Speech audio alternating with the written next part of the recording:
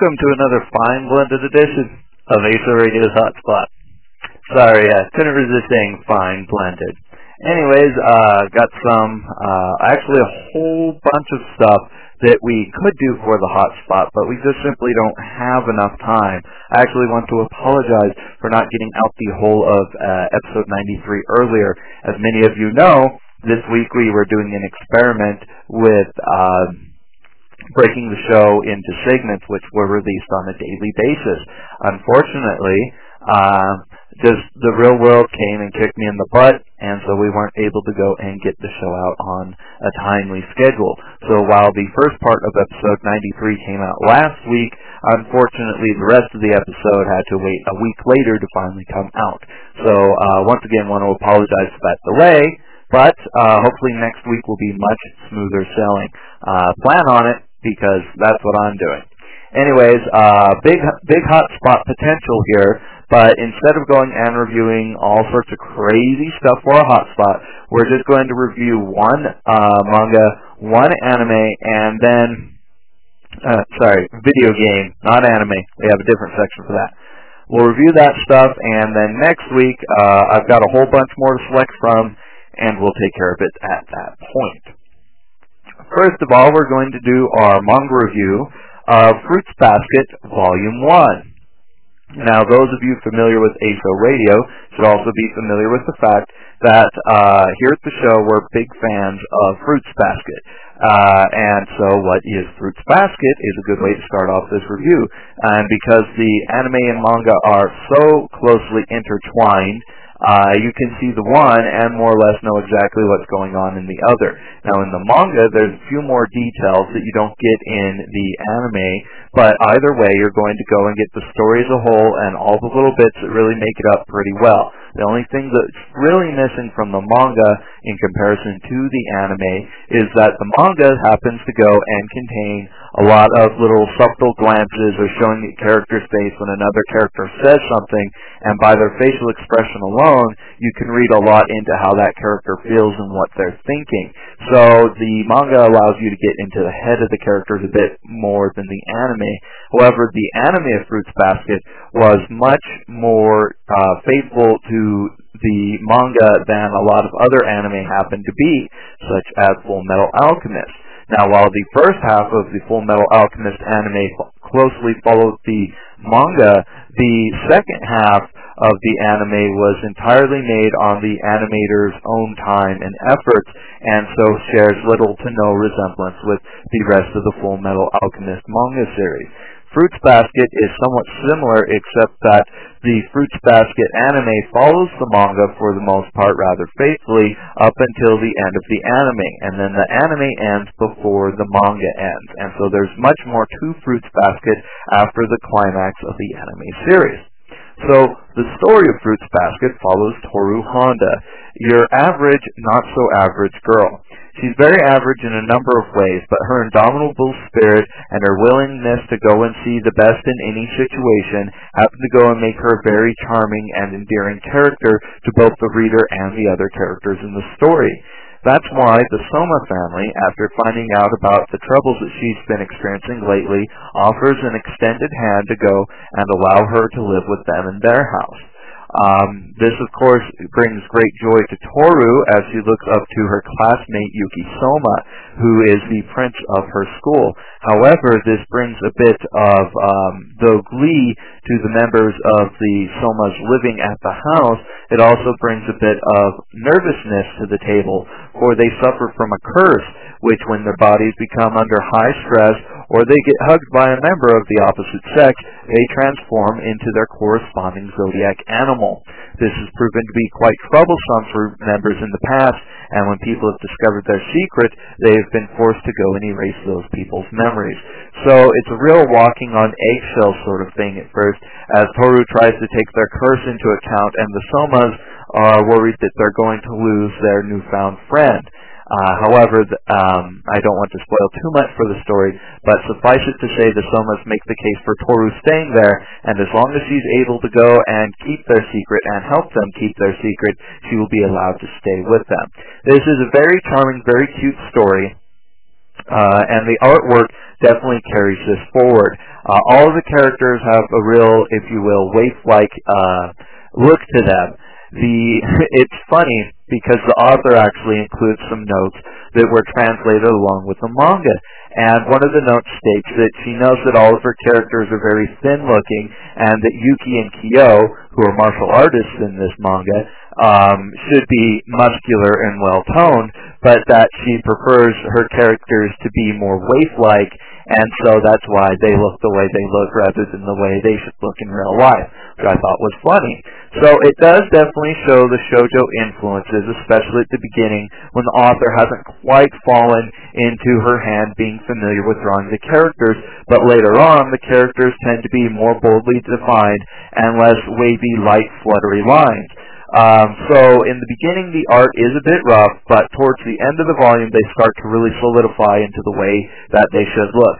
Although it is kind of eerie when the characters' eyes are somewhat teary and they have what I call the bee eye effect, where they look like a bee or fly's eyes, and that they're crazy looking and segmented and whatnot. Taken a bit too far, and I hope that fades out over time. All in all, though, really nice art, really charming story, well translated, but for one thing. And that is that Fruits Basket is a comedic romance. Now, notice I didn't say romantic comedy, because that would mean that the main point of it is a comedy. Now, granted, there's lots of comedic moments to Fruits Basket, but it's mainly, at its heart, a drama with romance and comedy thrown in. The problem comes not from the translation, which is quality itself, but from the flow due to the quality translation. The honorifics in Fruits Basket have been retained in Tokyo Pop's translation. Now, while this is nice because it goes and establishes the relationships the characters have with each other by the way that they go and say each other's names, this unfortunately has the problem of breaking down the flow during comedic moments. So, let's say in an instance where Kyo might say, "Yuki, you rat-ass bastard," I'm a bit emphasizing there, as I don't think those exact words are used in the manga. Instead it says to the amount of, "Yuki-san, you rat-ass bastard," and having that suffix in there, the name honorific just kind of really breaks the flow of the whole thing. So comedy moments which could be funnier happen to get broken down by the tossing in of the unnecessary honorifics, which would have made this much better is during the dramatic or regular serious moments they were to keep the honorifics in, but during the moments where timing and whatnot is essential, especially when they're fighting or arguing, it would have been much better to drop them altogether. Much better flow. So I'm going to go and give Volume 1 of the Fruits Basket manga. Let's see, should I give it a highly recommended or just regular recommendation? I'm going to give it a recommended, and I'll tell you why.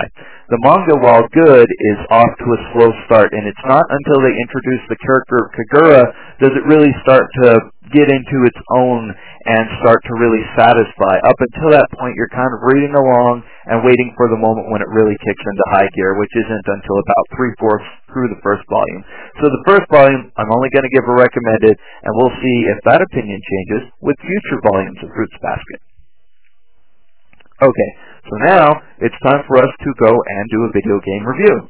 This time I'm going to review Gunstar Super Heroes for the Game Boy Advance, which of course can also be played on the Nintendo DS if you have a newer system.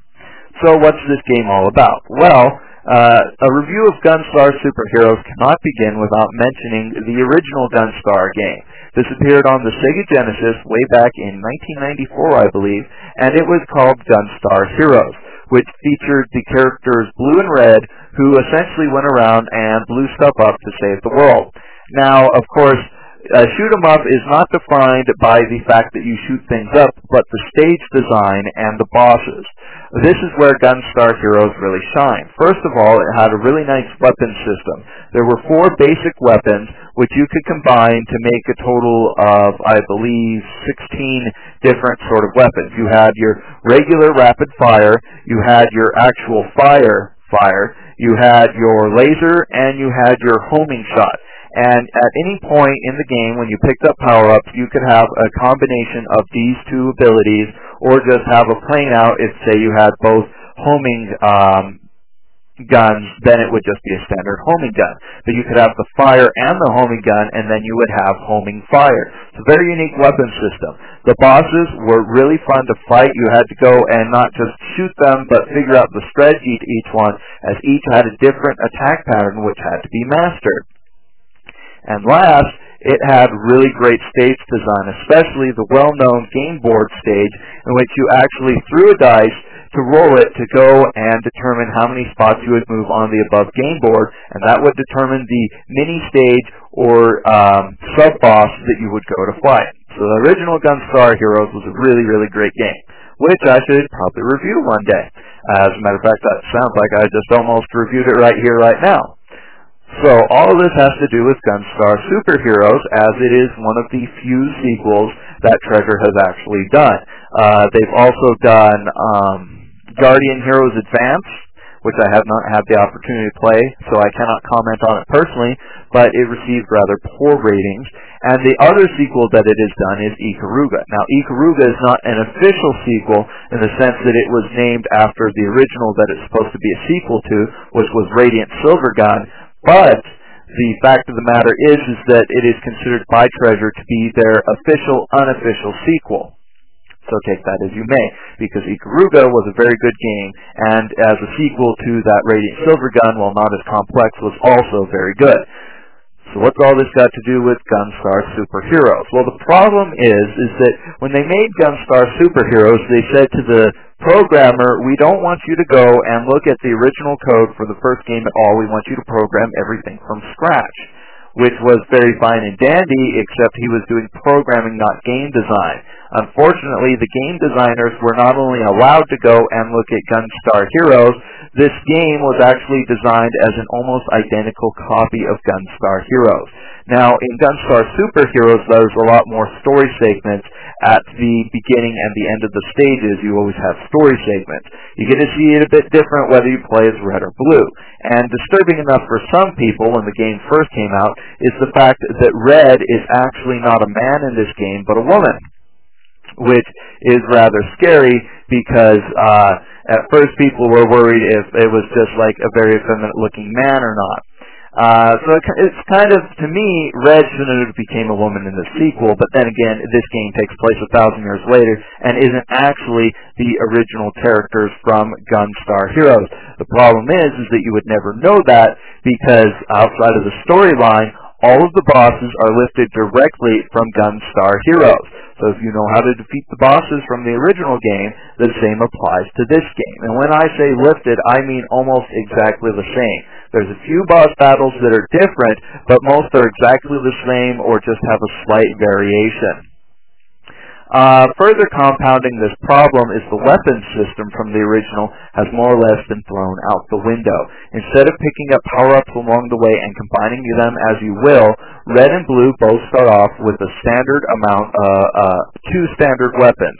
So you can either use weapon A, weapon B, or use them together in the weapon C combination. So this really goes and takes away a lot of the creativity and the pulling of different weapons for different situations as needed. And lastly, the stage design leaves much to be desired. The stages in the original were colorful, varied, high speed, high frame rate, lots of great stuff. In this, the stages are very, very short, and they tend to be very straightforward, no branching paths or anything of that sort. And so the stages are just an absolute bore and too short for their own good. The final problem with this game is the difficulty settings. Instead of going and fine-tuning the difficulty of this game, unfortunately, each of the difficulty settings are only a slight difference from each other. So in the easy difficulty, which is entirely too easy, the amount of damage you take is half of what it is in the normal game, and the amount of damage you give is twice as much as it is in the normal game.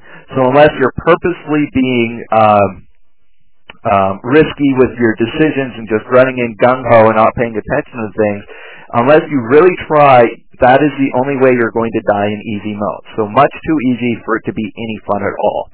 Now, normal mode, you would think would equate to the same level of difficulty as the original Gunstar Heroes.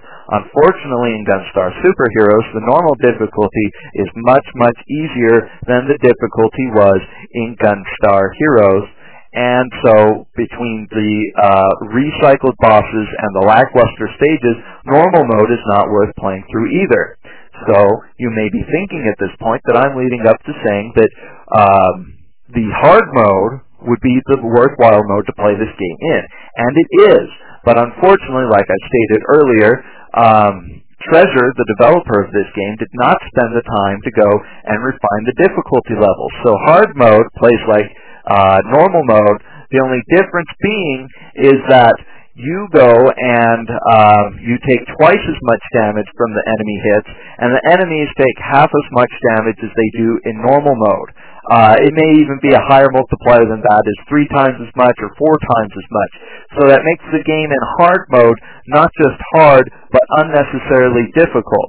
It would have been best, I think, if there was a difficulty between normal and hard, which would be more like classic mode, which played like the games of old. So all in all, this game, while well executed in a programming sense, in a design sense, is rather well, in the design sense, is not put together well at all.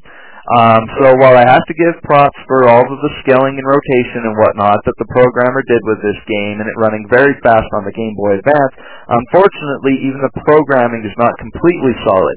There's a top-down helicopter shooting stage which was just poorly implemented, and then there's also melee weapons which weren't in the original Gunstar Heroes, such as a knife, which unfortunately are not that intuitive. So if you're the type of person that holds down the attack button in the game, you'll just get the gun. But if you're the type of person that rapidly hits the attack button, then you'll just get them pulling out the knife at all opportunities. So you definitely need to read the manual, especially since to use the special weapon you need to hold down the R button and another button in order to activate the special weapon. It just becomes really ridiculous and overly complicated and underutilized. So while I do want to go and give this game a good recommendation because it was a challenge, unfortunately it was rather haphazardly put together. So I personally, in a biased sense, I would give this game a recommended because I like the original. Unfortunately, the sequel, while it tries to expand on the original in terms of the storyline, does nothing to expand on the original in terms of gameplay. So as a whole, with as unbiased of opinion as I can give it, I'm going to have to give Gunstar Superheroes a neutral. So now, that does it for our hotspot for this episode of ASO Radio. I hope that you enjoyed our first segmented episode of ASO Radio, episode 93 as it were. Expect next week for us to have episode 94. We're going to do the same breakdown as we did this week with episode 93, or rather the way I wanted it to be. So when 94 comes out, Club NZ members will get each episode segment a day in advance of the others. So Club NZ people will get the first part on Sunday. They'll get the news. Then on Monday they'll get the reviews. Tuesday they'll get the second part of the reviews. Wednesday, they will see the fan mail, and then the last day, of course, will bring the hotspot. For the public, the non-paying public that's not a part of Club NZ, which, by the way, you should really consider joining up Club NZ. It has all sorts of great features, which I could go about on in length, but I won't. The public episodes, the first will premiere on Monday, the first segment. We'll see the news on Monday, the reviews on Tuesday and Wednesday, and the fan mail on Thursday, but you won't get the hotspot until the following Monday. That's just the way it works. The club members get the episodes in advance, get higher quality episodes, plus they go and get all of the exclusive Anafanatiku articles and Macrovofi comics and wallpapers, which are only available to Club NZ members. And for more information, be sure to check out the Club NZ section of the ASO Radio website. Anyways, for episode 93 of ASO Radio, this is NZ17 saying sayonara and see you next week. ASO Radio is copyright of NC17 Productions. ASO Radio is licensed to the general public under a Creative Commons Attribution Non-Commercial Share-alike license. Additional licenses available. For more information, visit us online at www.nc17.com.